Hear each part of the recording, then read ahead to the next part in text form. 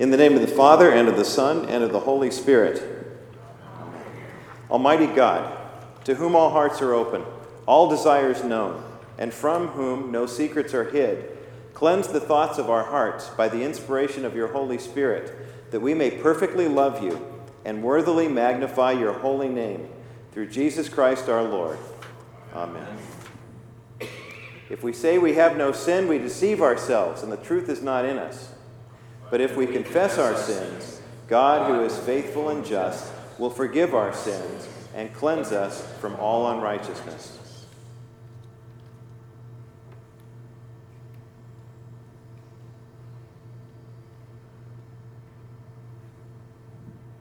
Let us confess our sins to God our Father. Most merciful God, we confess that we are by nature sinful and unclean.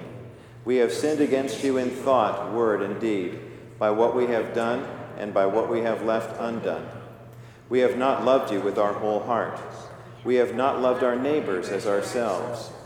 We justly deserve your present and eternal punishment.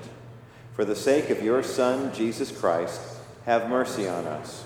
Forgive us, renew us, and lead us, so that we may delight in your will and walk in your ways, to the glory of your holy name. Amen. Almighty God in his mercy has given his Son to die for you, and for his sake forgives you all your sins. As your called and ordained servant of Christ, and by his authority, I therefore declare to you the entire forgiveness of all of your sins, in the name of the Father, and of the Son, and of the Holy Spirit. Amen.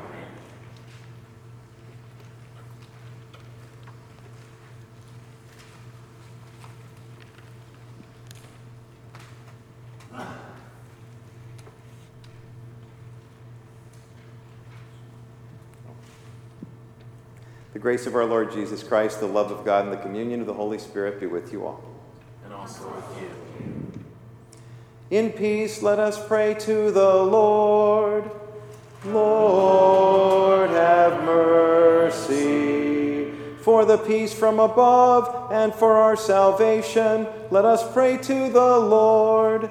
Lord, have mercy. For the peace of the whole world, for the well-being of the Church of God, and for the unity of all, let us pray to the Lord. Lord, have mercy. For this holy house, and for all who offer here their worship and praise, let us pray to the Lord. Lord, have mercy. Help, save, comfort, and defend us, gracious Lord. Amen. This is the feast of victory for our God. Alleluia. Worthy is Christ, the Lamb who was slain, whose blood set us free to be people of God. Power and riches and wisdom and strength and honor and blessing and glory are his. This is the feast of victory for our God. Alleluia. Sing with all the people of God and join in the hymn of all creation. Blessing and honor and glory and might be to God and the Lamb forever. Amen. This is the feast of victory for our God, for the Lamb who was slain has begun his reign. Alleluia, alleluia. The Lord be with you. And also with you. O Lord, grant us wisdom to recognize the treasures you have stored up for us in heaven, that we may never despair, but always rejoice and be thankful for the riches of your grace. Through Jesus Christ, your Son, our Lord, who lives and reigns with you and the Holy Spirit, one God, now and forever. Amen. Thank you. You may be seated. We continue now with the reading of God's holy word. You'll find the scripture verses are listed for you in the bulletin.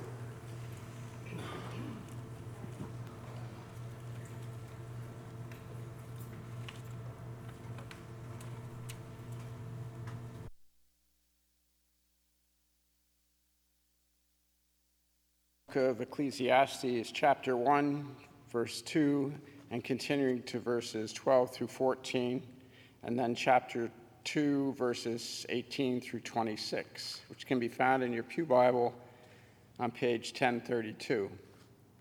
But it's probably important to know some background because without that, it's pretty depressing news. Basically, Ecclesiastes means teacher. Loosely translated. And the story in Scripture in Ecclesiastes deals with the meaning of life. And the other thing you want to pay attention to is when the phrase comes out under the sun. And under the sun means on earth as opposed to heaven. So you'll hear that time and again. So Ecclesiastes chapter 1, beginning with the second verse. Meaningless, meaningless, says the teacher. Utterly meaningless. Everything is meaningless. I, the teacher, was king over Israel in Jerusalem. I applied my mind to study and to explore by wisdom all that is done under the heavens. What is heavy burden God has laid on mankind. I have seen all the things that are done under the sun. All of them are meaningless, a chasing after the wind. I hated all the things I had toiled for under the sun because I must leave them to the one who comes after me, and who knows whether the person who be wise or foolish. Yet they will have control over all the fruit of my toil, into which I have poured my effort and skill under the sun. This too is meaningless. So my heart began to despair over all my toilsome labor under the sun. For a person may labor with wisdom, knowledge, and skill, and then they must leave all that they own to another who has not toiled for it. This too is meaningless and a great misfortune. What do people get for all the toil and anxiety, striving with which they labor under the sun? All their days they work in grief and pain.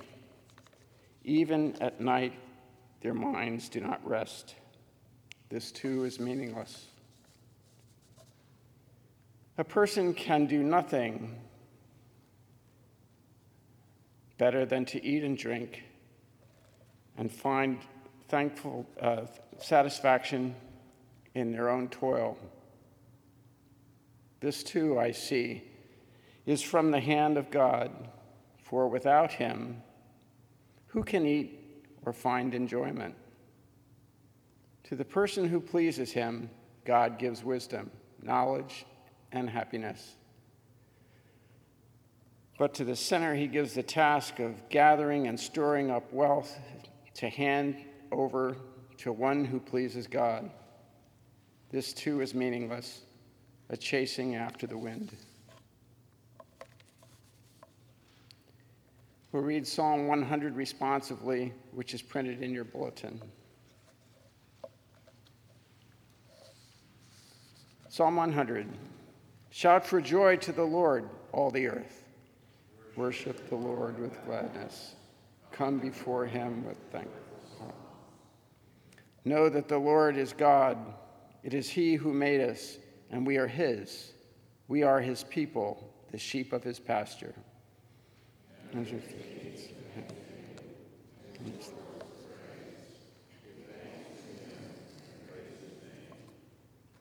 the Lord is good, and his love endures forever. His faithfulness continues through all generations. The epistle this morning is from the book of Colossians, chapter 3, verses 1 through 11, and can be found in the Pew Bible on page 1834. Colossians chapter 3, beginning with the first verse. Since then you have been raised with Christ. Set your hearts on things above, where Christ is, seated at the right hand of God. Set your minds on things above, not on earthly things. For you died, and your life is now hidden with Christ in God. When Christ, who is your life, appears, then you also will appear with God, with him in glory. Put to death, therefore, whatever belongs to your earthly nature: sexual immorality, impurity, lust, evil desires, and greed, which is idolatry. Because of these, the wrath of God is coming. You used to walk in these ways in the life you once lived, but now you must also rid yourselves of all such things as these: anger, rage, malice, slander, and filthy language from your lips. Do not lie to each other. Since you have taken off your old self with its practices and have put on the new self, which is being renewed in knowledge in the image of its creator. Here there is no Gentile or Jew, circumcised or uncircumcised, barbarian, Scythian, slave or free, but Christ is all and is in all. Here ends the reading. This is the word of the Lord. Thanks be to God.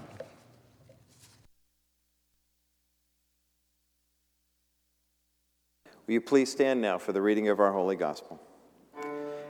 Alleluia. Till we go, you have the words of eternal life. Alleluia.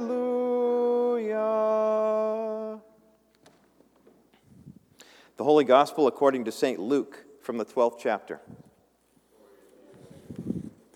Luke chapter 12, beginning with the 13th verse. The Gospel reading, verses 13 through 21, can be found in the Pew Bible on page 1617. Someone in the crowd said to him, "Teacher, tell my brother to divide the inheritance with me." Jesus replied, "Man, who appointed me a judge or an arbiter between you?" Then he said to them, "Watch out. Be on your guard against all kinds of greed. Life does not consist in an abundance of possessions." And he told them this parable. The ground of a certain rich man yielded an abundant harvest. He thought to himself, "What shall I do? I have no place to store my crops." Then he said, "This is what I'll do. I will tear down my barns and build bigger ones, and there I will store my surplus grain. And I'll say to myself, you have plenty of grain laid up for many years. Take life easy, eat, drink, and be merry." But God said to him, "You fool, this very night your life will be demanded from you. Then who will get what you have prepared for yourself? This is how it will be with whoever stores up things for themselves, but is not rich toward God." This is the gospel of the Lord.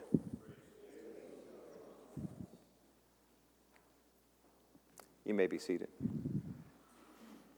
May the words of my mouth and the meditations of all of our hearts be acceptable in thy sight, O Lord, our rock and our Redeemer. Amen. Well, it is a privilege to be with you this morning, and I bring greetings from Lutheran Church of the Cross in Laguna Woods, California, which is just down the freeway a piece. And that's where Pastor Ken Whitney and I first met back in the 1990s when Ken was younger, and so was I. And so were our kids as well. and walking that journey with them with their 3 boys, of course, 2 still with us and 1 home with the Lord. But it's been a pleasure to walk this ministry journey with Ken, too, as he and I were both mid-career converts into the ministry world, him from corporate real estate and me in the broadcasting side of the equation. So it's been fun to have our ordinations kind of parallel with each other, and it's a great privilege to, I see David still at school every day at the Aliso Viejo Christian School where my office is, and so it's kind of fun to see Pastor Ken in the drop-off. He looks a lot different when he's not wearing the cleric collar, I can tell you that. Our message today comes to us on a day that is rather sad for a lot of people. When you think of what's happening in the world around us, I went to bed last night in prayer for the people in El Paso, and then woke up this morning. I'll never forget, just as plain as that clock back there on the wall with the red lights on. I've got I'm old-fashioned. I have a clock on my nightstand. I mean, I know that you can get your timepiece off of your mobile device, but I like having a clock.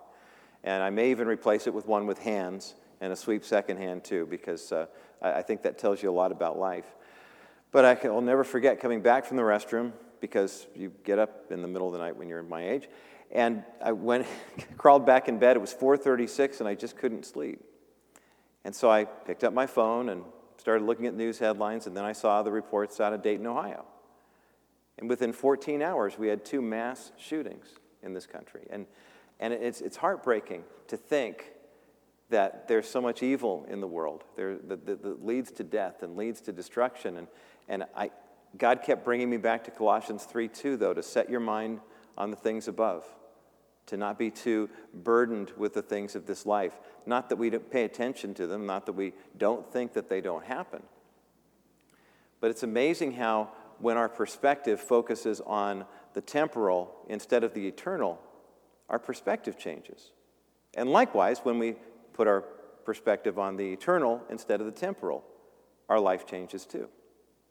In our gospel lesson today, we find a story of a guy that has a rather interesting distinction. Now, obviously, this is a parable that Jesus is telling, but Jesus uses some rather strong language with regard to this guy. Perhaps you notice the word fool showing up here. Now, as you study Scripture, you'll find that Jesus is usually a little harder on Pharisees and religious leaders who should know better, quote unquote. But when it comes to people who don't necessarily know better, he's usually a little more gracious. So why do you think in this parable he refers to this guy in this way? You know, Scripture tells us that God uses the foolishness of eternity to confound the wise, and that the wisdom of the cross and the gospel message that we proclaim through our life in Christ is foolishness to those who are perishing. The waters of baptism don't mean anything to people outside the church, but of course they're life-giving to us. The Eucharist that we'll be celebrating today, the body and blood of our Lord and Savior Jesus Christ, it means something to us because of what Jesus has done for you and for me, for the forgiveness of our sin. But outside of the church, if you have not received the gift of faith and the gift of salvation, it really doesn't mean anything. Why do you have that set up there? You guys drink wine at 9:30 on a Sunday morning? What's that all about? You know, I mean, that's what a lot of people get 2 thumbs up here in the front. But nothing wrong with that in the right context. But we're setting our sights, our minds on the things of eternity and not the things of this world. So even in the midst of a tragedy, our hearts are breaking, we're grieving, we're mourning for those whose lives were lost. We try to fathom the unspeakable evil that would enter into the heart and mind of someone that would make them want to open fire on people like that. There's no justification for that at all. But the explanation, of course, is the evil that exists in the world. So as we look at our gospel lesson today as redeemed believers, we find ourselves facing our own mortality, and how do we respond to the temporal things of life and try to keep our eternal perspective. Now in verse 13, Jesus is with his disciples, and they are having a discussion, actually the first 12 verses of Luke chapter 12. They're having a discussion about what it means to stand firm in your faith in spite of all the pressures of life. And then in verse 13, we see this guy coming out of nowhere, which was not uncommon in Jesus' day. And he says, "Hey, Rabbi, I want you to settle this dispute between me and my brother." Now, it would not be unusual for someone to take a dispute like this to the rabbi. Rabbis had that authority in Jesus' day. You look at Moses back in the Old Testament, and his father-in-law Jethro calls him aside and exhorts him, remember? When he says, hey, you're hearing all these cases. You're the judge and jury for all these different people. There's hundreds of thousands of cases coming before you. You need to have a system where you handle the big ones and you get somebody else to handle the smaller ones. So it was not uncommon for someone in Jesus' position to be confronted with a story like this. But look at Jesus' response. He comes back and says, hey, man, I'm not your arbiter. Now, wait a minute. This is Jesus, right? I mean, he usually had the snarky, sarcastic comments for the Pharisees. I mean, you get right down to it. They should have known better. They were trying to, make Judaism again, or whatever. They were trying to get this perfect, formation of the Jewish faith. And Jesus is like, hey, I'm the Messiah. I'm right here. And you guys don't even recognize me. You blind guides. You guys should know better. But to those who didn't believe yet, whose hearts hadn't been transformed, he usually had more compassion. Why would he be so sarcastic to this guy? And then launch into a whole piece on greed. Well, let's take a look at what greed represents in the culture, what it represents for us as human beings. Because when you get right down to it, we are poor, sinful, miserable beings apart from Christ. Amen? I mean, thanks be to God for the gift of salvation that he gives to us. God so loved the world that he gave his only begotten Son, that whosoever, universal opportunity, believes, very limited response. The church is very welcoming to anyone who will hear the gospel, but the gospel message of salvation is for those who believe, and the word that Jesus uses in John 3:16 is a reference to like taking some money and putting it in a safe deposit box. You're putting it in one place and putting it in that trust so that it's going to earn that kind of eternal interest. So it's not just I believe in God and I'll just go on my merry way, stockpiling wealth and treating people poorly. It doesn't matter because I'm going to heaven. But rather it transforms you from the inside out. And so when we see somebody living what might be considered a greedy life, you have to ask yourself, well, wait, where are you setting your sights? What's your motivation? What's your inspiration here? In this case, if you know anything about Jesus' day, you know that when it comes to inheritances, there were some pretty strict guidelines. If you were the oldest son in a family, you hit the jackpot. Because when your dad passed away, if you were the only son, you got the entire estate. But if you were the oldest son, you got 2/3 of it. If you were the younger son or a daughter, not so much. As a matter of fact, the younger son got 1/3, or the younger sons got 1/3 to divide among themselves. So when he comes up and has a question about an inheritance, I think we can learn a few things about his lot from the way Jesus responds to him. First, it's, hey, you're telling me what to do? And we never do that in our prayer life, I know. We don't come up with a laundry list of things that God has to do, right? Is that what your prayer journal looks like? Never. We wouldn't do that, God, we have to grow this church. God, I have to get that job. God, Lord, you've just got to. I mean, if prayer were just that easy, but it's not. Prayer is not about us telling God what to do. It's us having our will conform to his. And so when you see someone coming up and saying, hey, Rabbi, do this for me, Jesus is under no obligation to do anything for this guy. But he immediately starts teaching a parable on greed, which tells us a lot about this condition of this guy's heart. Maybe he already went to a judge, and the judge already ruled against him. Maybe he didn't like the outcome and said, I'll go talk to the rabbi. I'll go for a second opinion. You probably know some people like that. Maybe you have some folks in your family who are like that. It's like the little kids do this all the time. Hey, Dad, can I have some ice cream? No. Okay. Hey, Mom, can I have some ice cream? No. Okay. Hey, Grandma, can I have some ice cream? They're just looking for a yes. And they'll go anywhere they can to get it. So here's this guy saying, hey, Jesus, settle my estate for me, set this inheritance. Make my brother do this. And Jesus says, no, I'm not going to get in the middle of that. Let's talk about greed. And then he tells this parable. Tells the parable, a kind of an agricultural parable, which was very germane to Jesus' day, about a guy who has some land. He plants his crop. He grows it. The grain comes out of the result of this, and he says, wow, look at this. I usually plan on this much, and I've got that much. How cool is that? It is kind of a nice surprise, isn't it? You make an investment of something, and then you are anticipating a certain return, and then you get that return instead. That's kind of neat. You didn't think your business was going to profit by 500%, and you're, wow, what do I do with this? Well, that's a good question. What do you do with this? We saw what this guy does with his, or at least what his idea is. There's so much grain, I can't fit it all in my barn. I'll build a bigger barn. I'll tear down the old one and build a bigger one, and this grain's going to keep for years. So you know what? I'm set. I don't have to have another crop. I don't have to have another harvest. I just need bigger barns. And I'll just sit back and I'll relax. This is probably one of the only places in Scripture, by the way, where Jesus mentions anything about retirement. For those of us who are either nearing retirement age or in retirement, guess what? I don't think that it's biblical to completely shut down, buy a Winnebago, and drive all over the country going on vacation. Just because you're not working your full-time job doesn't mean that God doesn't have some other work for us to do. Now, it doesn't mean you have to work 70 hours a week until you drop. But rather, Jesus is not too kind to the guy in this parable because he says, look, this guy says, I'm going to just kick back and relax and enjoy and eat and drink and be merry and I'll be fine. At which point then Jesus says, you fool, or you who have acted foolishly, or you who are engaging in foolish behavior. This very night, your life will be taken. That's what God says to that attitude. It's greed. It's selfishness. He has a plot of land.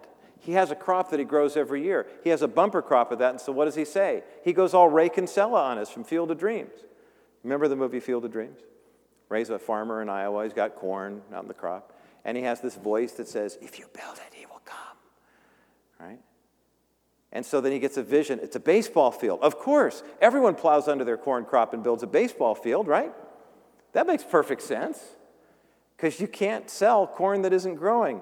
And then they do the scene. They're out there kind of cutting it down. And what's he doing? He's plowing under his crop. Kind of like, what an idiot. What are you doing that for? Well, guess what we have here is we have this guy who says, I need to build bigger storehouses. Where's he going to build them? On the property where he used to grow his crop. You know why? Doesn't need to grow crop anymore. I got all this grain. I'm good. Let's just unless he's going to buy out other people. Now, to be fair, if he drops all this crop on the marketplace, it might lower the price of the grain. That would screw everybody else's life up. But he's really enjoying the fact that he's going to do this for himself. I want to read the passage again and see if you hear a thread. The ground of a certain rich man yielded an abundant harvest. He thought to himself, what shall I do? I have no place to store my crops.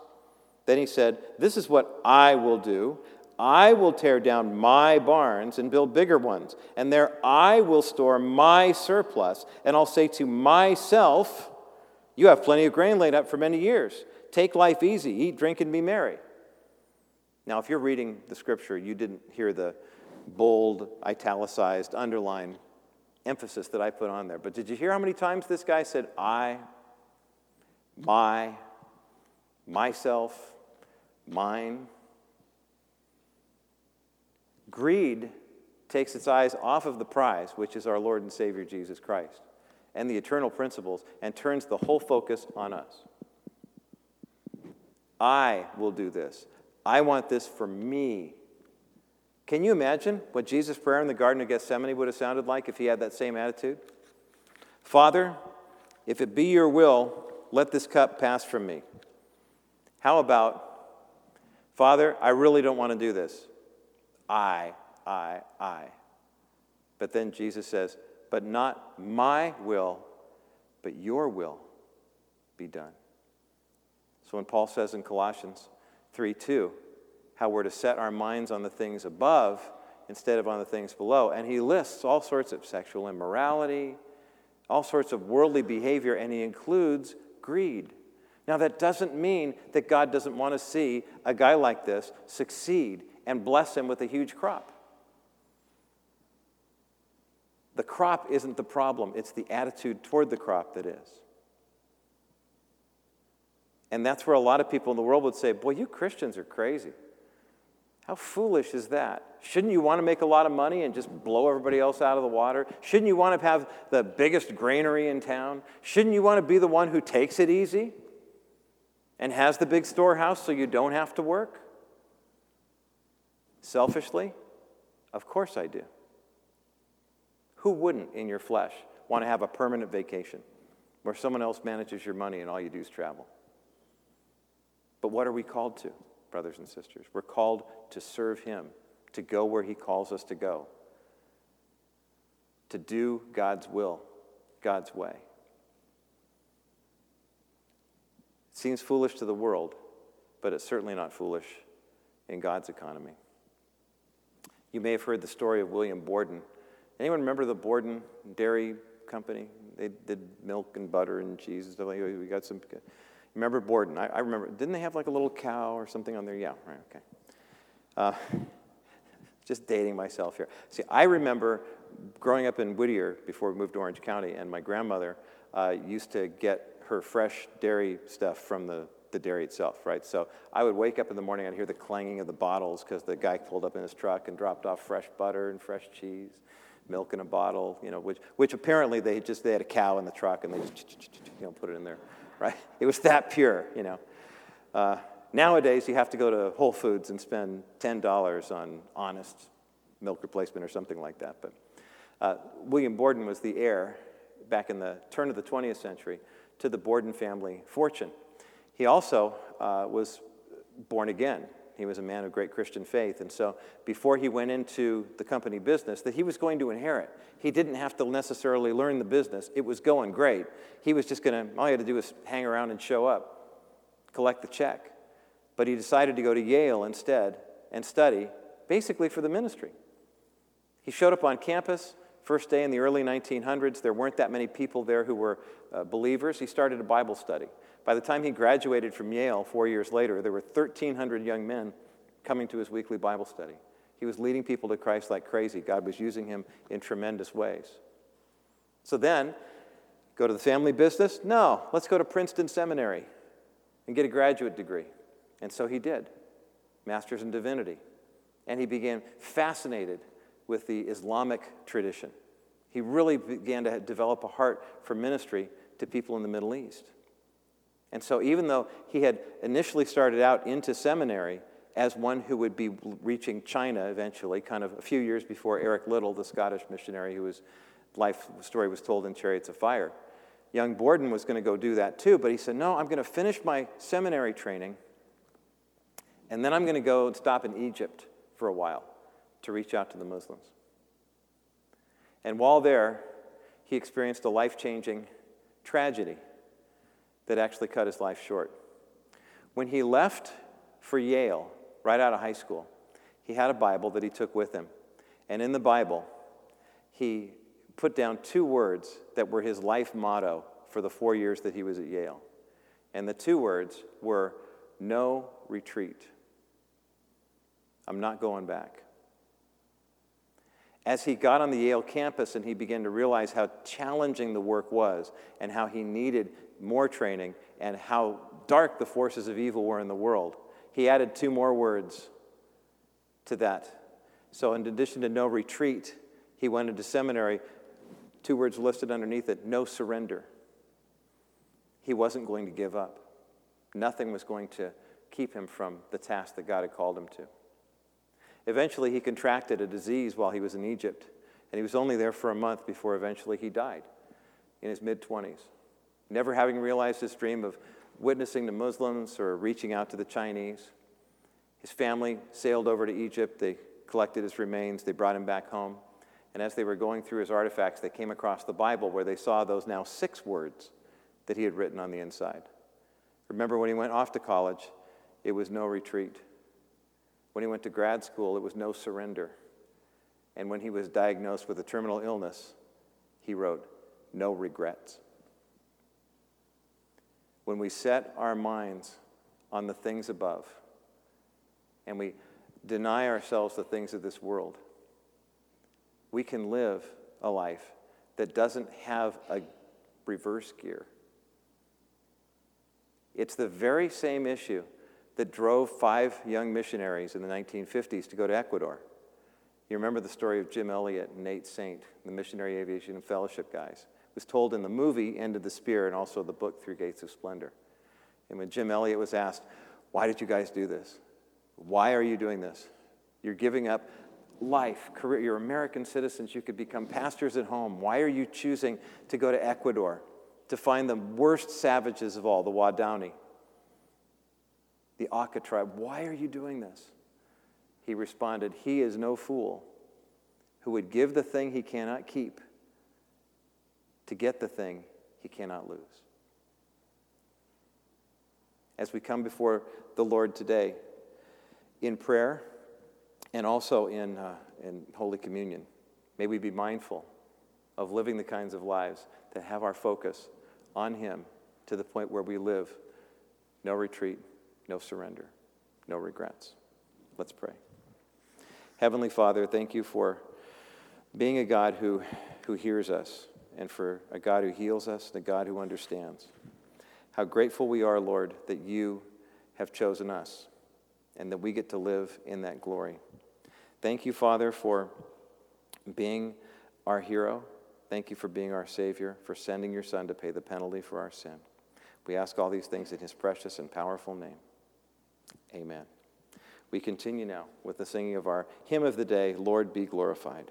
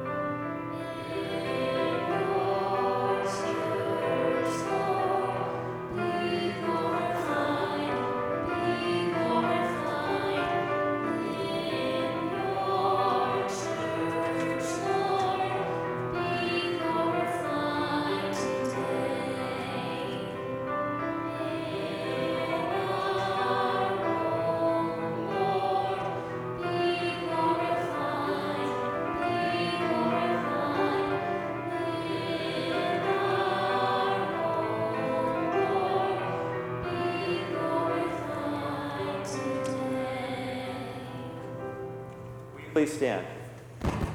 We've just heard the Word of God preached and proclaimed. Now we'll respond with our profession of faith using the words from the Apostles' Creed. I believe in God the Father Almighty, creator of heaven and earth. I believe in Jesus Christ, his only Son, our Lord. He was conceived by the power of the Holy Spirit and born of the Virgin Mary. He suffered under Pontius Pilate, was crucified, died, and was buried. He descended into hell. On the third day he rose again. He ascended into heaven and is seated at the right hand of the Father. He will come again to judge the living and the dead. I believe in the Holy Spirit, the holy Christian Church, the communion of saints, the forgiveness of sins, the resurrection of the body, and the life everlasting. Amen. We continue now with the prayers of God's people.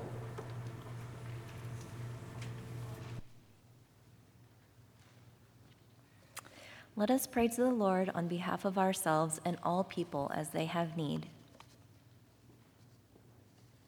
Lord of mercy, for our good you dispersed the nations, but in love you have gathered those whom you had scattered, that in Jesus Christ every division may be bridged and every nation united in faith. Help us to be faithful in speaking forth your word and showing forth the healing power of your love. Lord, in your mercy, hear our prayer. Lord of power, according to your promise, you gave your Spirit to your sons and daughters and placed in them the fire of your love for the sake of those who do not know you. Give to your church passion for your work and raise up those whom you call to be successors to the apostles in proclaiming your word and teaching the faith. Lord, in your mercy, hear our prayer. Lord of might, preserve your people from their enemies, bring peace to the nations, prosper the cause of life, and bless our leaders, especially our president, governor, Congress, legislature, and all judges and magistrates. Give them a relentless pursuit of just laws for the common good of all, with a heart of mercy for the weak and vulnerable. Lord, in your mercy, hear our prayer. Lord of life, preserve for our use the good fruits of the earth and prosper all honest labor and work, that all industry and technology may serve your noble purpose and be employed first for the sake of the work of your kingdom. Accept the prayers and praise of your people and the tithes and offerings we bring in thanksgiving before you. Lord, in your mercy, hear our prayer. Lord of compassion, forget not the sick and the suffering, and grant them healing according to your will, especially those we now name silently or out loud.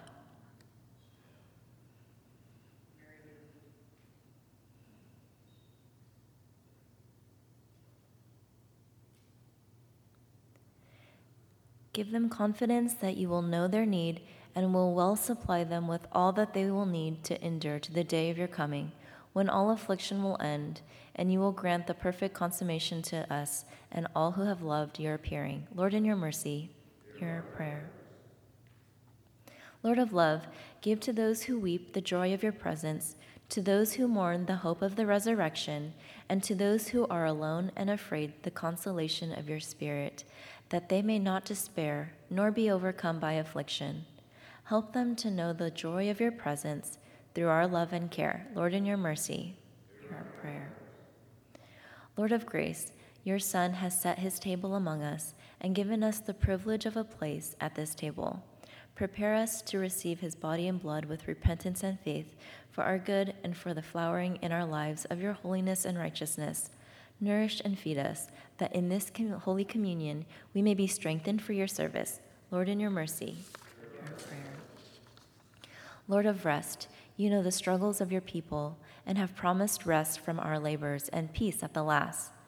Give your comfort to those who mourn and raise up our hearts with the promise of the resurrection and the blessed reunion when we shall stand before you without fear and enjoy your perfect peace forevermore. Lord, in your mercy, hear our prayer. Into your hands, O Lord, we commend all for whom we pray, trusting in your mercy through Jesus Christ our Lord. Amen.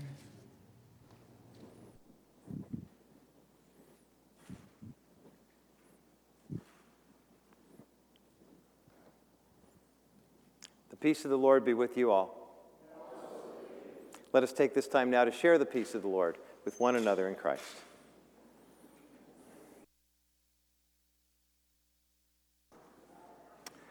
Will you please stand? We continue now with our offertory prayer. Blessed are you, O Lord our God, maker of all things. Through your goodness, you have blessed us with these gifts. With them, we offer ourselves to your service and dedicate our lives to the care and redemption of all that you have made. For the sake of him who gave himself for us, Jesus Christ our Lord. Amen. The Lord be with you. Lift up your hearts. Let us give thanks to the Lord our God. It is indeed right and salutary. We praise your name and join the unending hymn. Holy, holy, holy Lord, Lord God of power and might, heaven and earth are full of your glory. Hosanna in the highest. Blessed who comes in the name of the Lord. Hosanna in the highest. In the night in which he was betrayed, our Lord Jesus took bread and broke it. He gave it to his disciples and said, "Take and eat. This is my body given for you. Do this in remembrance of me." Again, after supper, he took the cup and gave thanks and gave it for all to drink and said, "This cup is the new covenant in my blood, shed for you and for all people for the forgiveness of sin. Do this in remembrance of me." Each time we eat of this bread and drink of this cup, we proclaim the Lord's death until he comes again. Please join with me now in praying the prayer that Jesus taught us to pray. Our Father, who art in heaven, hallowed be thy name. Thy kingdom come, thy will be done, on earth as it is in heaven. Give us this day our daily bread, and forgive us our trespasses, as we forgive those who trespass against us. And lead us not into temptation, but deliver us from evil. For thine is the kingdom, and the power, and the glory, forever and ever. Amen. Thank you. You may be seated. The gifts of God are for the people of God. Come, the table is ready.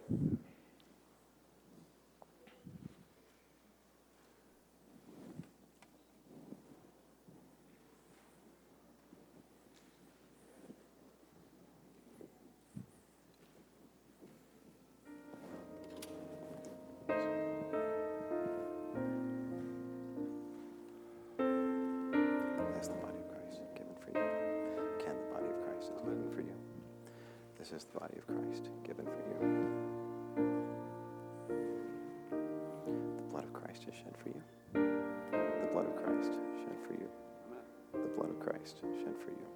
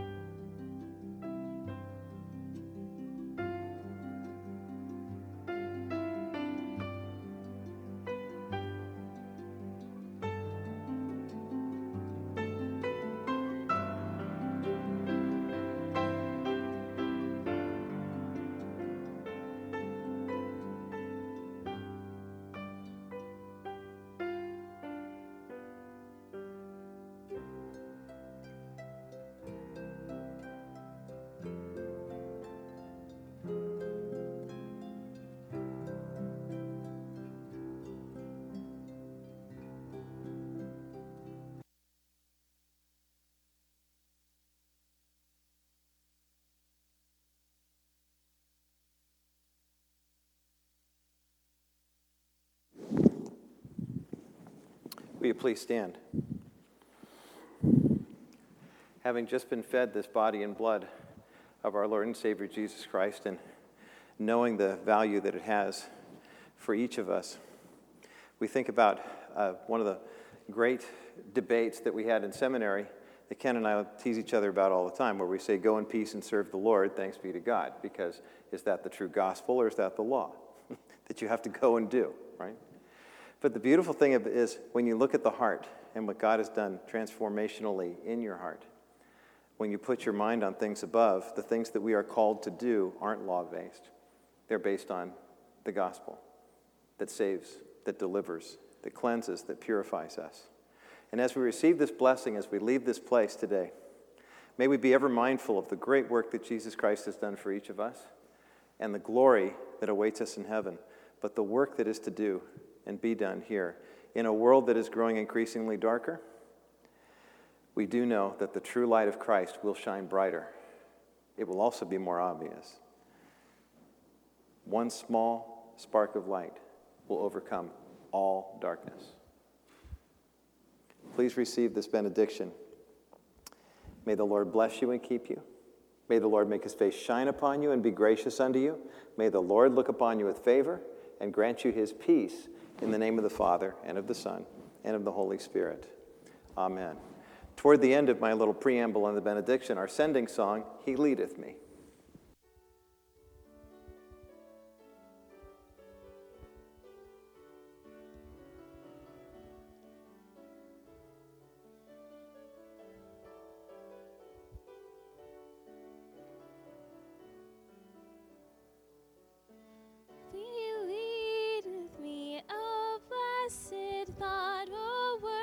With heavenly comfort fraught, whate'er I do, where'er I go, still 'tis God's hand that leadeth me. He leadeth me, He leadeth me, by His own hand He leadeth me. His faithful forever before my His hand He leadeth me.